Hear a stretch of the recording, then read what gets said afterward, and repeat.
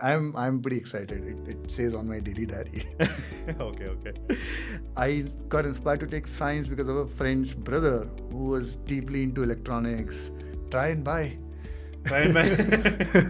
Yeah, if you are in a decent enough company, talk to your manager. Say, I don't know what I like. Can I try this? A lot of senior engineers, senior mobile engineers know that their CTO doesn't even know about mobile and like he can run the tech team. So they say, okay, maybe, the career is limited here, and they move. And that's one of the reasons I'm not able to hire senior mobile engineers. What are the coachable gaps in this guy? What is that? Like, things you can teach him in a month or two. And I'm like, oh man, these weaknesses can be classified as coachable gaps and things that I can't. Like I, as a person, would probably not be able to change. So that's the first advice for a lot of people who are trying to scale. All of these problems, thankfully, the problems that come with microservices. In last 10 years, we have documented them and said, okay, these are all the things that you will go through. Hey, this is Arnav from Scalar. And today we have a new episode of the podcast, and I have with me Jitendra Agarwal from Cast24. He's the global CTO of Cast24 and formerly VP of Engineering at Hotstar. He has taken out his time to come and talk with us, and we will be asking him a lot of questions. Hi, we have with us today Jeet, who is global CTO of Cast24, formerly VP of Engineering at Hotstar. So thank you so much for taking out your time to talk with us today. Arnav, thank you so much for inviting me. I'm pretty excited. It says on my daily diary. Okay. So I think first question to start off with would be something that a lot of people, even when I posted on Twitter that we're having this conversation, had that, okay, what does like a day in a life of a CTO look like? So from like, how do you manage your time? Do you actually get time to code a bit, or is it mostly about people management? How does that go? Yeah. I have been CTO 3 times. Okay. This is my 3rd time. And every time, my day looks different. There was a time when I had just 3 people in the team. Right. So I would say 35% of the code was mine. I used to code day in and day out, right? Here, I spend a lot of time on, I would say 3 things. A lot of time on people. I talk to a lot of people. I send random invites to product managers, business people, tech team that, hey, let's chat. And I'm trying to understand like what is blocking them. Right. What do they not like? What can we improve in processes, in our policies? How can their developer experience be better, right? So I spend a lot of time on people. I spend some time on reviewing RCAs, PRDs, plans, right? And I would say 20% time I also spend on hiring. Right. I don't take all the interviews. Thankfully, I have a lot of good leaders in the team who can take the final call and say, hey, I want to make an offer to this guy. Right. Yeah. I would say, can I get time to code? Yes. Do I code for Cast24? I haven't done a single line of code for Cast24. I spend time on the weekends or in the late nights learning stuff, doing POCs, trying to find out how does this work. Right. And personal side projects. yeah, this is because I like to do it. This is Right. because, I feel like if I am far away from code, I don't understand what my team is doing. There is no empathy. Right. There is a friend who is basically a sales guy. And sales guys and finance guys are like often, they don't really like each other. And he recently became a treasurer in our society. Okay. Now he's like, oh, now I understand what these guys meant when they said, oh, this will not be good for audit and, we need this data and this detail. This level of empathy is needed. Right. Engineers often say, no, business does not understand us or product does not understand us. This is complex. And if I don't understand this either, like, this is bad. Yeah. So that's why I code on the side. But often I would look for how can I support my team the best.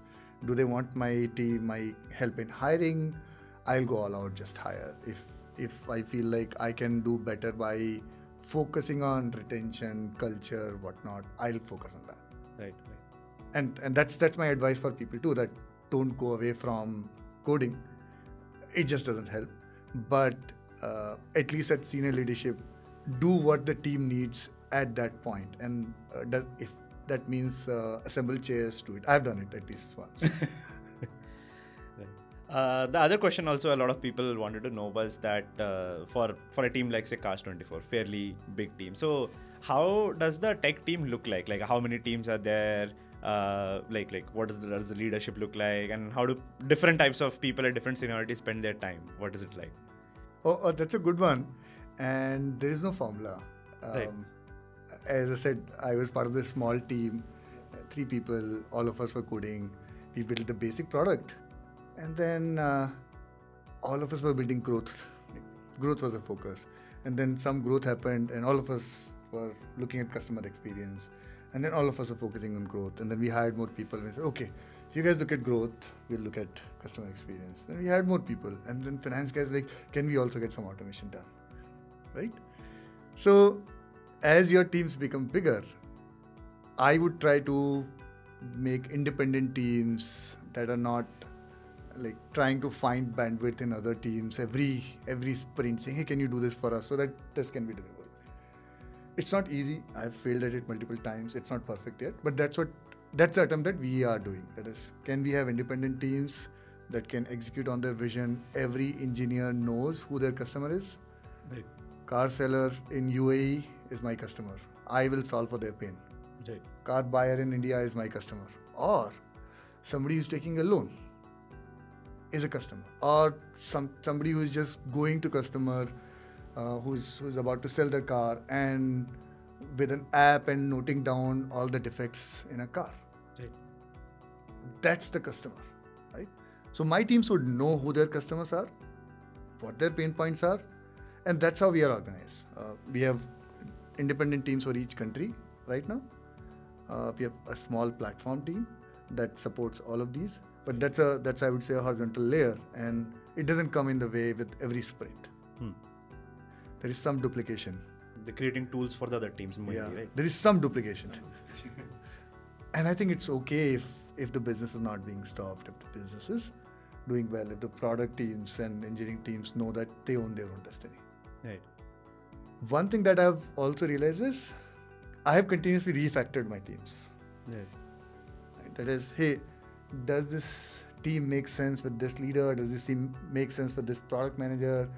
They seem to be talking a whole lot. Maybe they should be at the same team. Right. Or this team or this group of people within a large team are so independent that they can actually just bootstrap a new group altogether. So the refactoring is something that I've done a lot. We are a relatively small team, less than 200. 200 is a very high number for us. Yeah. So one thing, just wanted to maybe sort of expand on this question a little bit also. First of all, I think maybe a smaller question is that do you promote your engineers to go and talk to the customers, and how much do they do that, and how important is that? Like actually talking to somebody who is buying a car or selling a car or taking a loan, and then somebody who is just creating the core code of that. How important it is to sort of be in touch? I think it's fairly important, and I think that's why a lot of people like to work for B2C companies. Right. That is, I can buy the car, I can sell my car, right, and I can experience what the customer is experiencing. Yeah. I mean, as much as I like B2B businesses and they're adding a lot of value, for a lot of engineers it just becomes easier to understand, hey, what is the customer thinking about? Right. And even if I don't have a program to say, hey, go and meet customers, while we encourage it during UX studies and all, like I talk to my friends and half of them have told me that, oh, I'm in the US, my parents have sold my car to you, or I'm buying my second car instead of buying a new car, I bought a car from you, right? So these are customers. Yes. And everybody who tells me, hey, I'm planning to buy a car from you, or I'm planning to sell my car to you, I say, okay, if you go for competitors, it's okay for you to buy and sell from competitors, but you have to still give me feedback. What could we do better, right? And I think, thankfully, we don't have to really have an institutionalized program for doing this for B2C companies. Yeah. Our friends give us enough feedback. That's true. sometimes like we ourselves get feedback. For example, at Zomato, I would feel very connected to what I'm making because every day I'm ordering food on the same app. So of course, exactly. And sometimes a friend comes and says, "Ki this button does not work," and it felt like, okay, personal attack. I have to go and fix it myself. So this is the eating your own dog food. Yeah. In B2C, it's easy. Yeah. The other question, more from what I hear from some friends who are actually starting to sort of grow their companies at that stage, where leading teams, right? They feel some sort of a challenge around, tech teams getting to understand the business. What does the business need? And a lot of times, sometimes there's some empathy breakdown happens. Like, okay, the business teams are coming and telling us to do this. They don't understand, or they don't understand how we're building it. So any tips around how this gets solved? Like, I mean, obviously you have had to solve it multiple times. So how does this improve? I think this is one of the biggest responsibility of the engineering leaders and product leaders. That bridging that gap. Yeah. Making sure somebody who just joined because they liked coding understands that the joy of car being bought, car being delivered is immense, and the customers actually go ahead and call all their friends and family saying, "Wait, car aavi." I have done it, so I know, right? And this is our responsibility as engineering leaders, product leaders. We have to say, if you are doing this, this is what the customer pain we solve for. If we are doing this, this is the growth that the company has. If you do this in a particular way, something that you have suggested, we would have actually taken it 6 months if we spend another way to do it. So you have added value, and it may not be revenue impact all the time. Yeah. Right. But this, you are adding value, there is an impact, you're making lives better for people. Those narratives should come from tech leaders, engineering leaders. At the same time, engineering leaders have to care about business. If engineering leaders don't care about business and they're like, I want to build the perfect stuff, and that will just fail. Right. I was reading an article which said, are you playing to play and be perfect? Like Roger Federer has a perfect style, he still manages to win. Yeah. He does single-handed backhands which are insanely difficult. Yeah. And are you playing to win? A lot of people have bad style. They are playing to win. A lot of businesses, a lot of startups have to understand that they are playing to win first. Yeah. And then sure they can improve their style, they can improve the delivery, and I call it like you can pay the debt later, but it's okay to take some debt from time to time. Got it. Understood. Next question is more about delving into your journey. So like, back from school, college days to, so many years in tech and now leading so many companies. So what has been the story like? What have been like sort of inspirations, and how has all this happened? Oh, so I got inspired to do engineering, or rather take science. I knew I would not do engineering because of some reasons, but I got inspired to take science because of a friend's brother who was deeply into electronics and used to build random stuff. I kind of bought a lot of resistors and diodes, and I think I could read registers very easily at that point. That's what kind of inspired me to take science. I got in college just, I would say, because they allowed me to.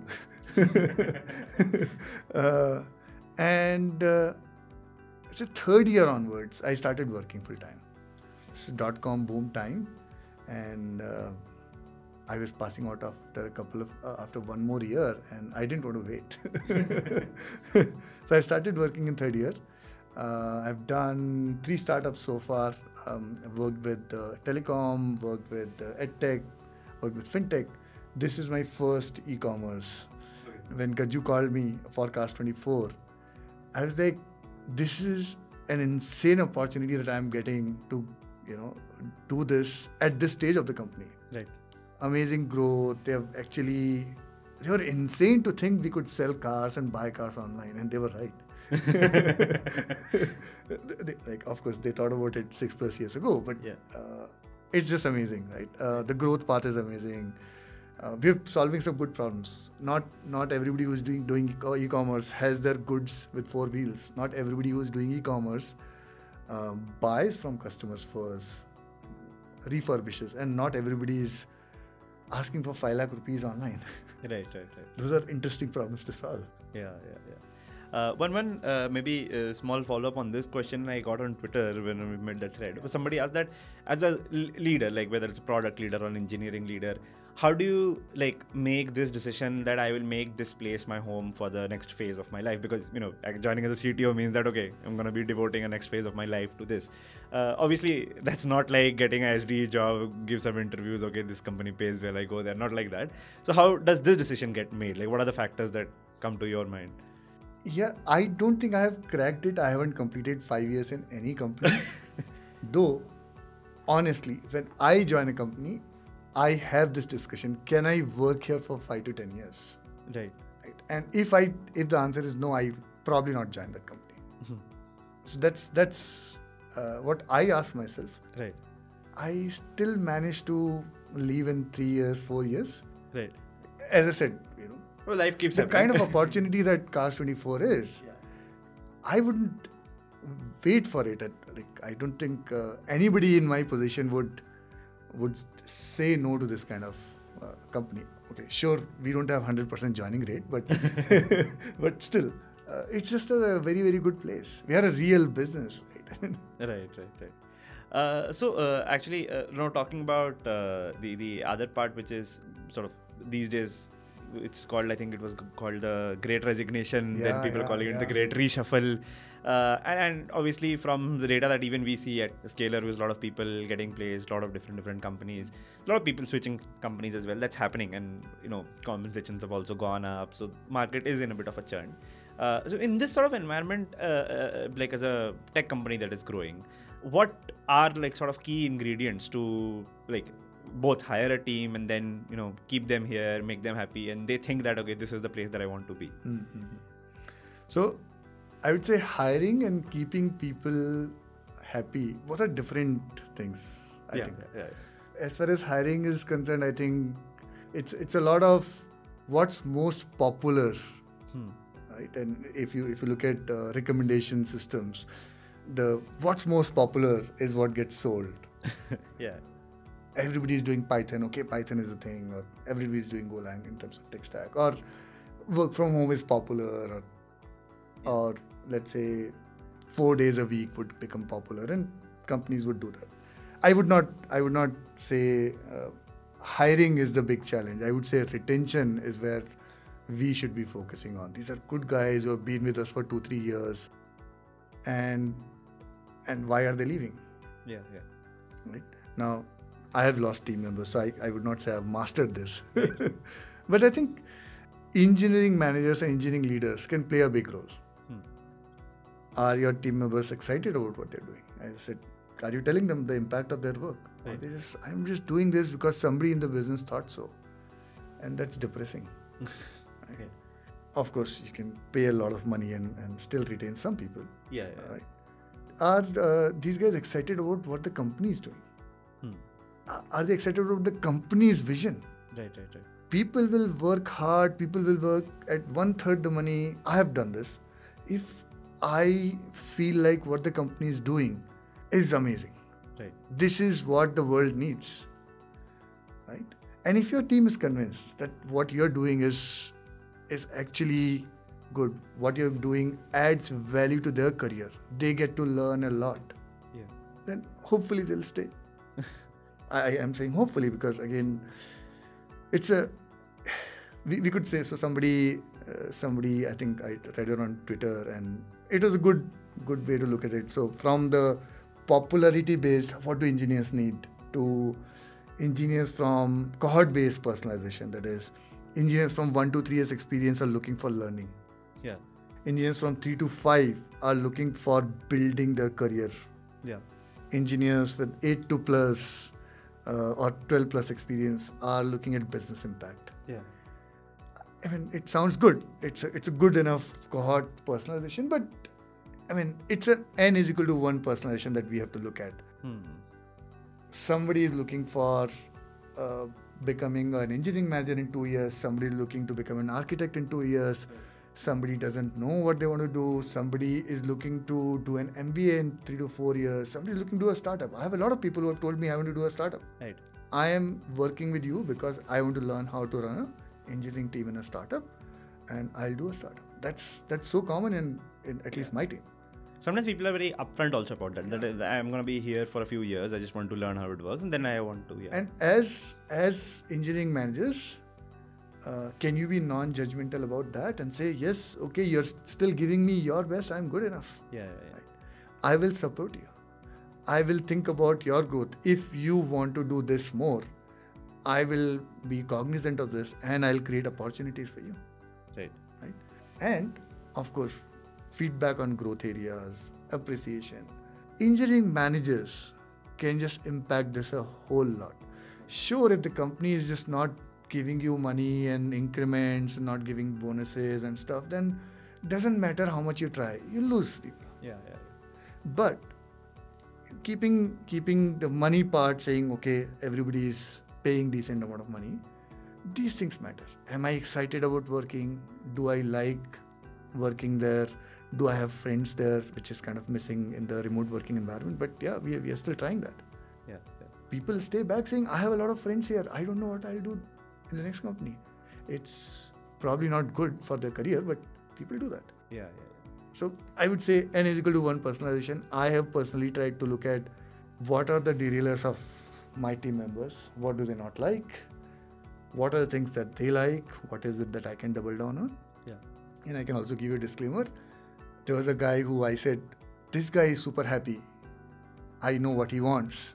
He is not looking to leave. And the next day he came and said, Jeet, I got an offer from the dream company that I always wanted to join. I said, okay. So I would say engineering managers can affect this a whole lot and focus on retention, or rather focus on people's growth. And if that is happening, people would stay. Right. So this was probably about like what orgs and leaders can do. Asking probably a very related question from an individual perspective, and this is something I love to ask people who have like gone through the whole journey, right?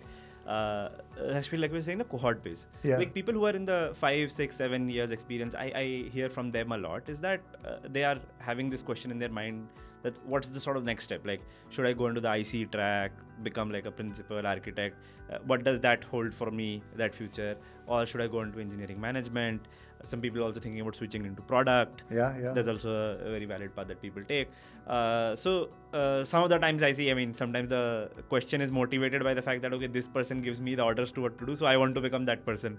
So to people who are sort of trying to make that decision and that judgment, what would you give in terms of advice is like how to take this decision? Like next, like people who are sort of mid-senior level in engineering, what like the next 10 years, what should I do? And how do I pick my path accordingly? So any tips around this? I think you are asking the wrong person. I've taken the IC2 manager to IC2 manager to IC2 manager 3 times. But then you're the right person, no? So like, try and buy. Yeah, if you are in a decent enough company, talk to your manager. Right.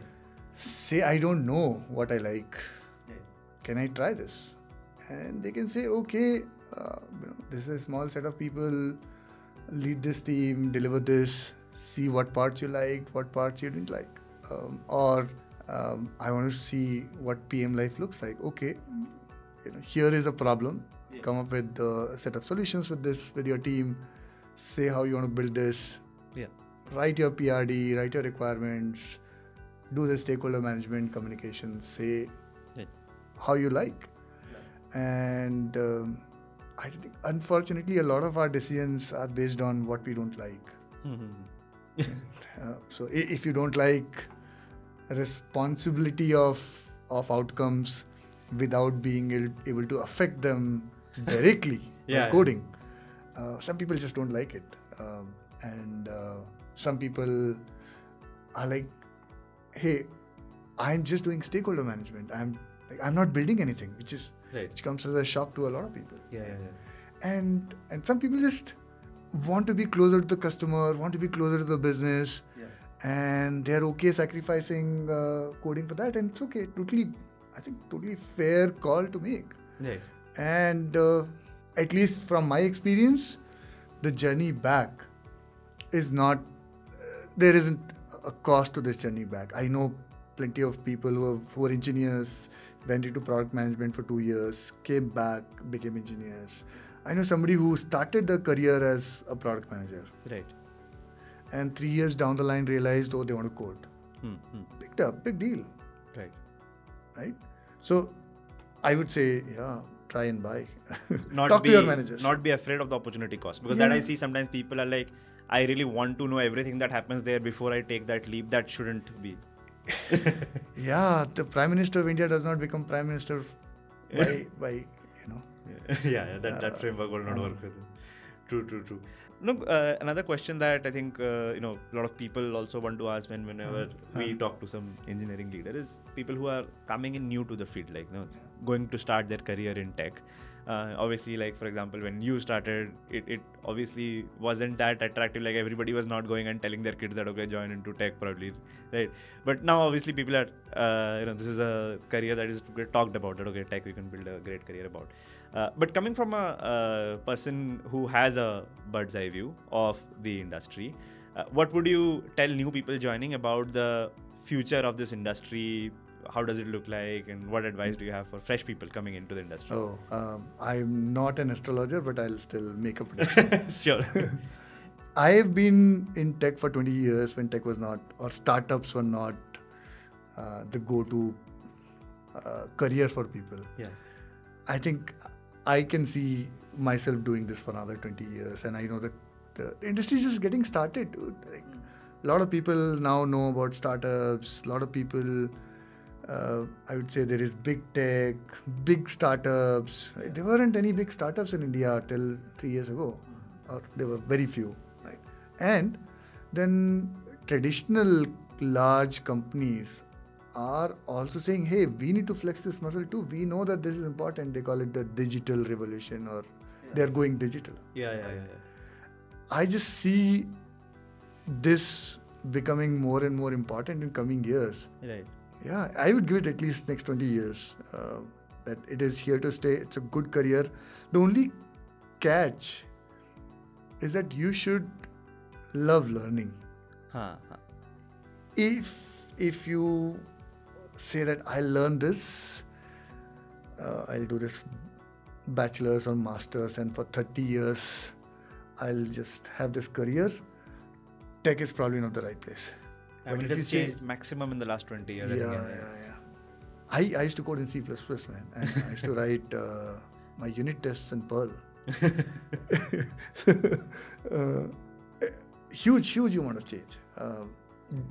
But while this tech is a good career is very hip to say, I would just say tech is a good career if you can keep up, if you can continue to spend time learning, if you like learning. Otherwise, 5 years, 10 years down the line, it'll be disheartening for some people saying, oh, I thought I could just do this the whole life. And you can, but you have to continuously evolve. And this is not a career you can afford to stagnate. You cannot, yeah.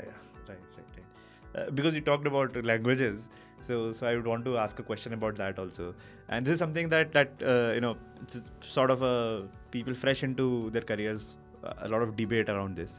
Is that some companies focus a lot on their own tech stack and they hire for that. Let's say company is created in Django, so they want to have a round where they ask Python questions. And then there are also companies which really don't care at all. Right, like any language you come up with, you give you a high level design question, a low level design question, you write it in any language. That also seems to happen, right? And then as a result of that, what happens is that I find a lot of people especially asking that, hey, I have been working with Java for last 3-4 years. Should I stop all this and start learning Golang, because people are learning Golang. So people who are trying to figure this part out right now, trying to a lot of people actually from services industry getting into product, they seem to ask this question also. So what is your opinion on this? Like languages, does it matter? Does it not matter? Like how do you look at it when you're hiring people as well? Okay, so people who are trying to move from Java to Golang, like stop learning Java and go to Golang, I would say learn Golang. Don't leave Java. Right. I have been coding in Java from Java 1.1, 1.2. I almost never speak about Java, but I think I've written most code in Java. Right. C++, of course, was pretty big for a couple of years, for 9 years or so for me. I've written a lot of PHP, a lot of Python, Django, both Flask and Django, a lot of Golang. Java has been there all along. True. All along, it has been there. I was building telecom products in C++, low latency products. All my enterprise management systems were in Java. Right. So, again, there are different type of companies. For example, I would not hire an iOS developer to write my iOS app because they use Swift and I use React Native. Right. So, sure, for some companies it doesn't work out. Right. But in general, I think if you know a couple of languages, if you're good enough in one, a lot of companies are ready to consider. I've had instructions to my talent team saying I am explicitly looking for polyglots. And I'm sure there are a lot of people who say we don't care about languages. Some people are like, we only care about this language. For example, here we care about Java a whole lot. Our whole stack in Cast24 is Java, and we would like it if you already have done a lot of work in Java. Right.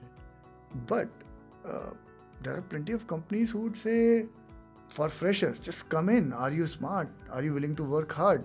Have you proven somewhere that you are smart and you can work hard? If you have, and DSL Go or competitive programming or open source, these are all proxies for us, no? I'm just trying to hire good people. Yes. People who can work hard, people who are curious so that they'll keep learning, people who can work with others. And these interviews are just a way for me to assess, is this person a good fit? Now, some people care about communication a lot more than others. Some people care about competitive programming a whole lot more than others. Some people care about frameworks a whole lot more. But all of us are trying to look for these basic traits. Right. And I would say if there is a very specific company that somebody wants to join, sure, do what the company needs from you. Right. But if you're okay to join any company that excites you, then there is just no reason to stick to one single framework or jump to another framework and forget about this. Like, we don't know each other now. Right. There was this one of my friends told me about this analogy. You've seen those large diamond mines, spiral mines? Yeah. Open mines. They're very, very deep. Yeah. They can't be this deep unless they get this wide tread. Yeah. So a lot of times when we try to go deep into, say, Java, and we haven't even explored what Python does or what Golang does, we would be limited in how much depth we can reach. So, end of the day, we means the Java developers got map filter from Python or some other language. Correct. So I like to summarize, focus on one tech stack, go deep in that, and keep learning the surrounding areas so that your depth increases, and then do what the company needs. I've had people who learned Erlang in a couple of months because we were building something in Erlang. And Scala, man, people also learned Scala. Right. No, but they're very, I think, for example, like the example you gave, for example, Kotlin borrowed a lot about the coroutines thing because the languages like Go, which had that, and then that changes the game a lot. But you can't really be a expert Kotlin person without knowing Java. Like I would never hire somebody at a very, say, principal engineer level at Kotlin, but they don't know how Java works, because if the stack will run on the JVM, then you had to know. I would say JVM, Java, I don't know. JVM. You have to know how the JVM will be working. Correct. Oh, yeah. So, when I picked up Erlang, this was in my 2015-16 list saying I want to pick up Erlang. I don't know why. It was there. It was super weird to learn the language. Yeah.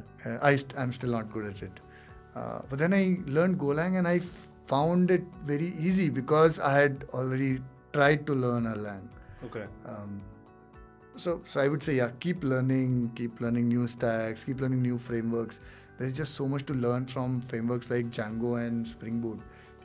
Some people hate them and say, okay, bloated, this and that. Just look at how these frameworks are designed, the kind of developer concerns these frameworks look at. Yeah. Takes a lot of effort and a lot of thinking and a lot of hands-on implementation. See, this is what most of the developers would need. Yeah. So I would say just learn frameworks because of that. Right. I mean, I remember when Angular 2 came, I learned RxDX. And after 5 years, I think 4 years, 5 years, some of my team members were trying to do RxDX in Android. I was like, I know this stuff. Sorry, it's Rx Java and Rx Reactive JS. programming type. Not RxDX. Rx Java and Rx JS. Yeah. It became very popular at one point until Kotlin came along. And I was like, hey, I know about this. Yeah. This is the same concept. Still today, I think any big app that has been like in the market for 5-6 years, most of their internal concurrency is still Rx based. They're moving to Kotlin now. Yeah. Fresh apps are starting with coroutines, but I think older apps, they're still moving. And the first time I learned about this was with a library called ACE. I don't know the full form. ACE. Yeah. There was a C++ library that had reactors and actors. And this is, I think I saw this, I used this for the first time in 2003 or 4. Okay. This is fairly old. The basic observer pattern is fairly old. Basic observer pattern is fairly old. But I think every framework goes through this phase where they realize that if we apply observer pattern here, state management will become easy, and then they gets incorporated. Yeah. I think a similar pattern exists in Django. The signals, I really like how it is implemented. Right. Because we were talking about this Rx getting used in Android as well and Kotlin. So one of the things that we have talked a lot on social media about is like the importance of mobile engineering.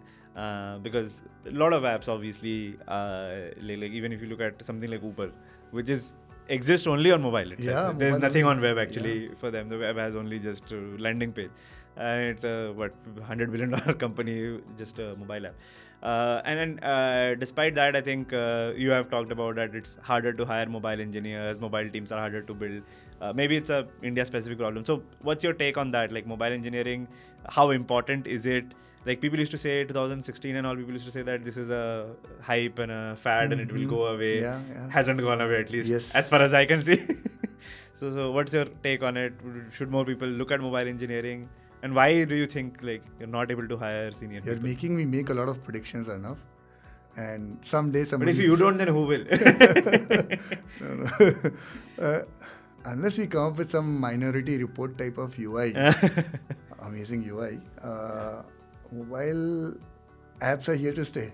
Yeah. Right? And even more so, I would say next 5 years, as more people come online, as 3G, 4G, 5G happens, more and more people would use technology in their day-to-day life using apps. Right. And the way I started using technology was I started creating, and probably you also started like that. You're not a technology user to user. We started by creating technology and building. A whole lot of people are just now able to experience tech because of mobile. Yeah. It's kind of unfortunate that mobile or smartphones are just 12 years, 13 years old. Yeah. And that's why there are hardly any CTOs or VP engineering with 20 years of experience who build their career based on mobile. That's there, yeah.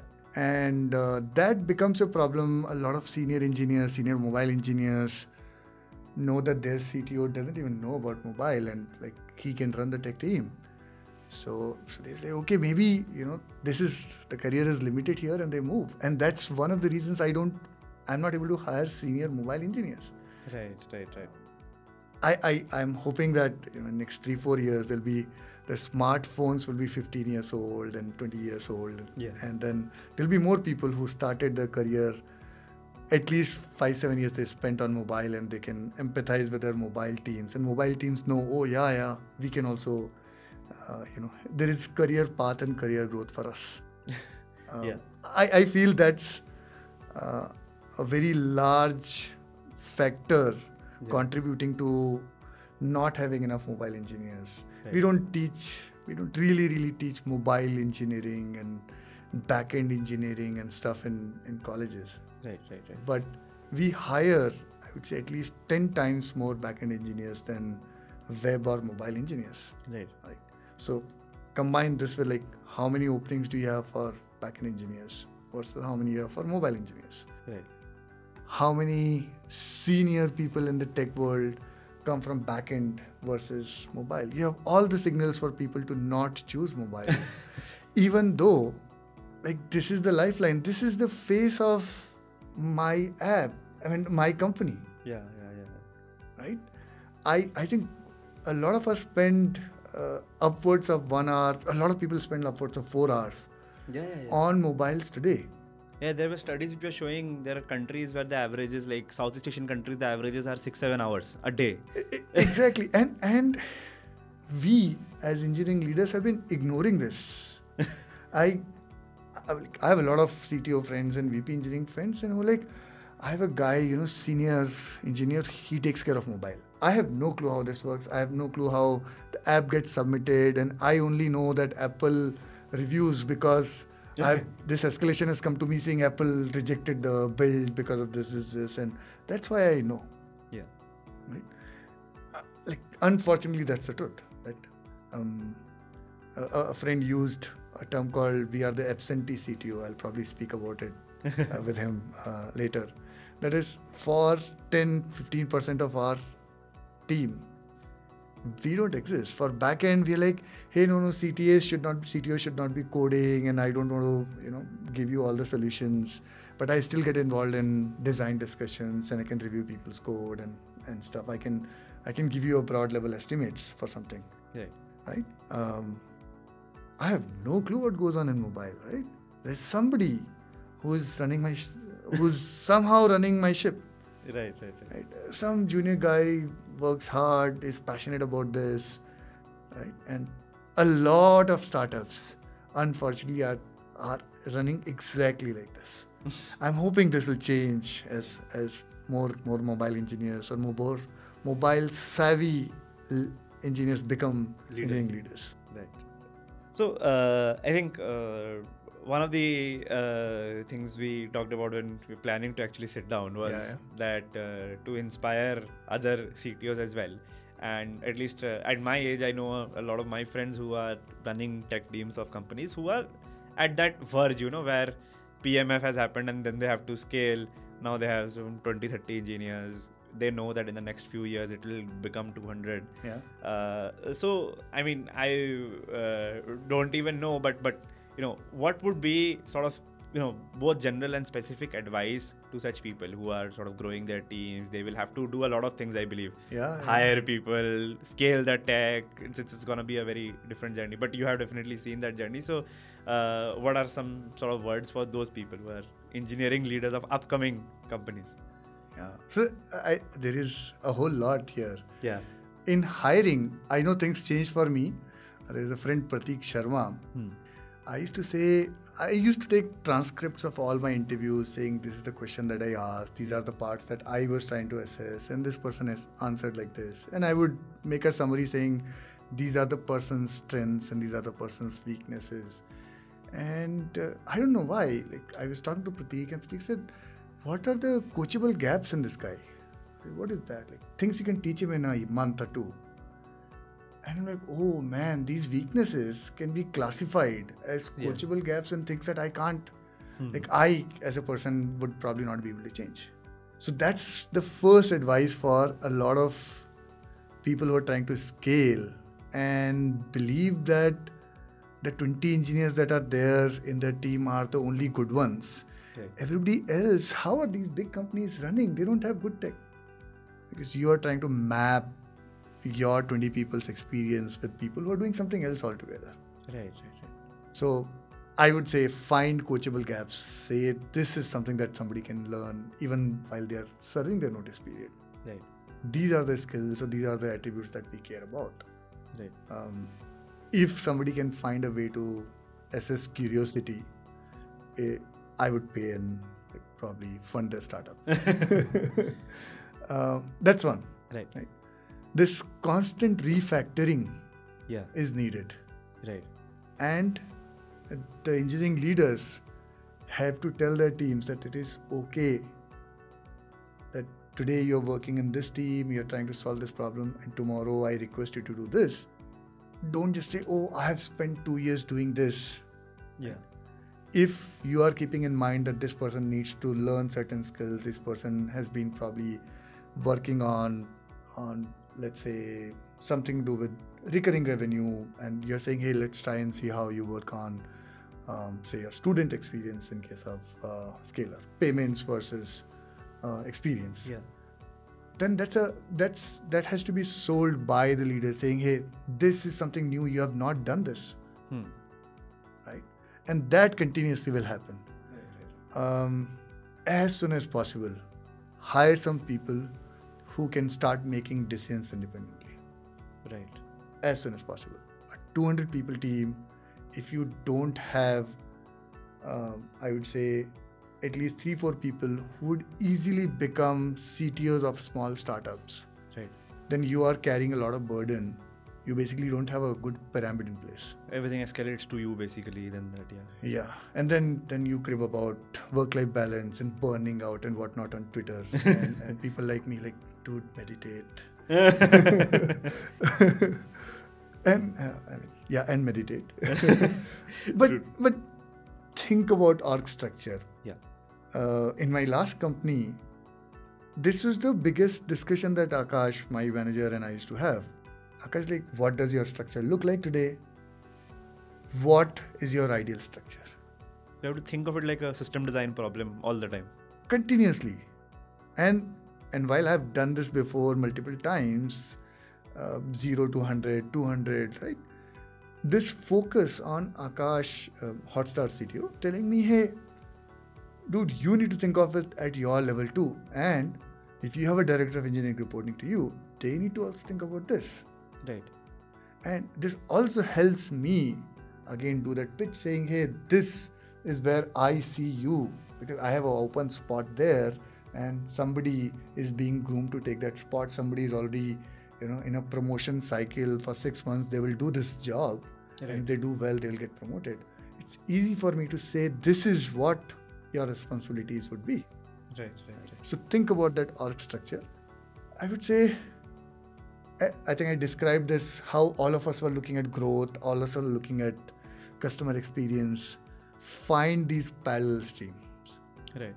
Find what part of your team can become this horizontal platform, foundation, core, everybody has a different word for it, team that is not directly contributing to customers, but is contributing to developer efficiency and contributing to, I would say foundation for rest of the product that is being built. Right. And we kind of ignore it for a long time. I would say at 70, 80 team size is when for the first time I realized I'm missing this team, and I made this team in one of my startups earlier. Right. So I would say it's a lot about just hiring. Don't hire a lot of freshers. I love hiring freshers, a lot of energy, a lot of new ideas.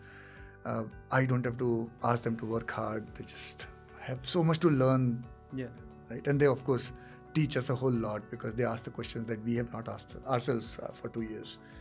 But if you hire a lot of freshers and you don't have people to coach them, groom them, mentor them, you're setting them up for failure. They will go out in a couple of years and say, oh man, I didn't learn anything there and now I'm learning so much here.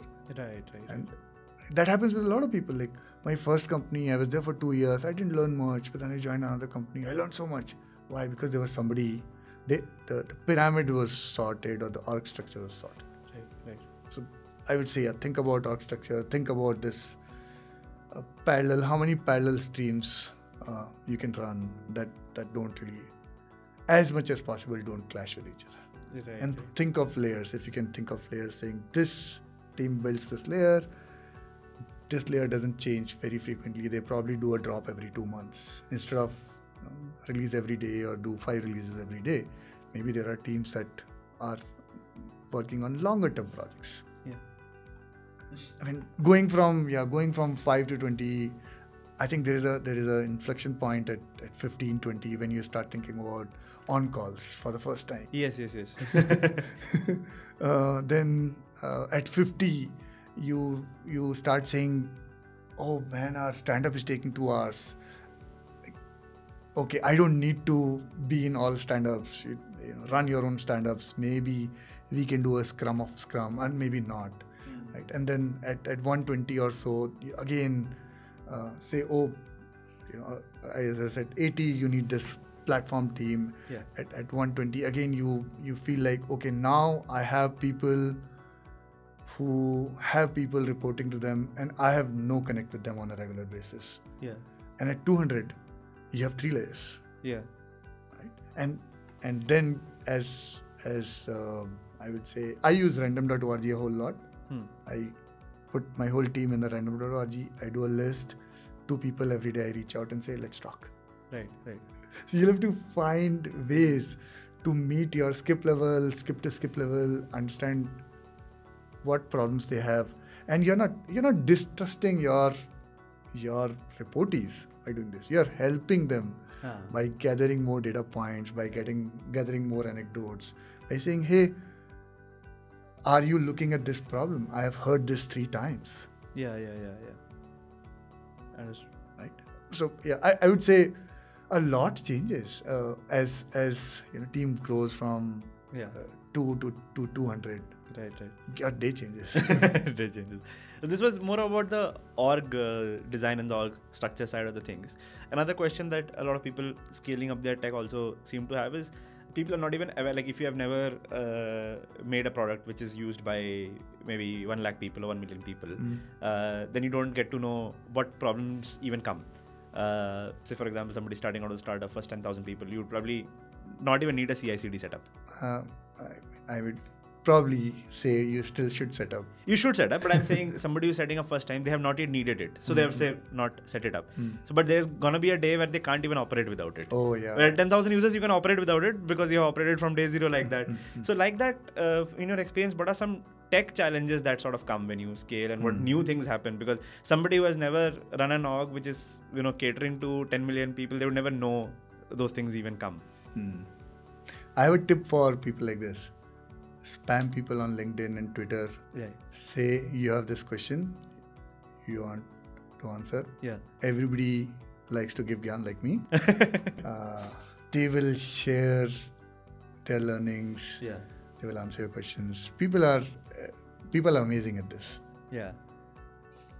People just don't understand that you can reach out to the biggest CTO, VP engineering out there who seem to have done this journey. Yeah. And say, I want to learn how you have done this. And they will take time out in their calendar. Right. For you. You have never met them. You'll still do it. Right. But the tech industry is amazing that way. So first that.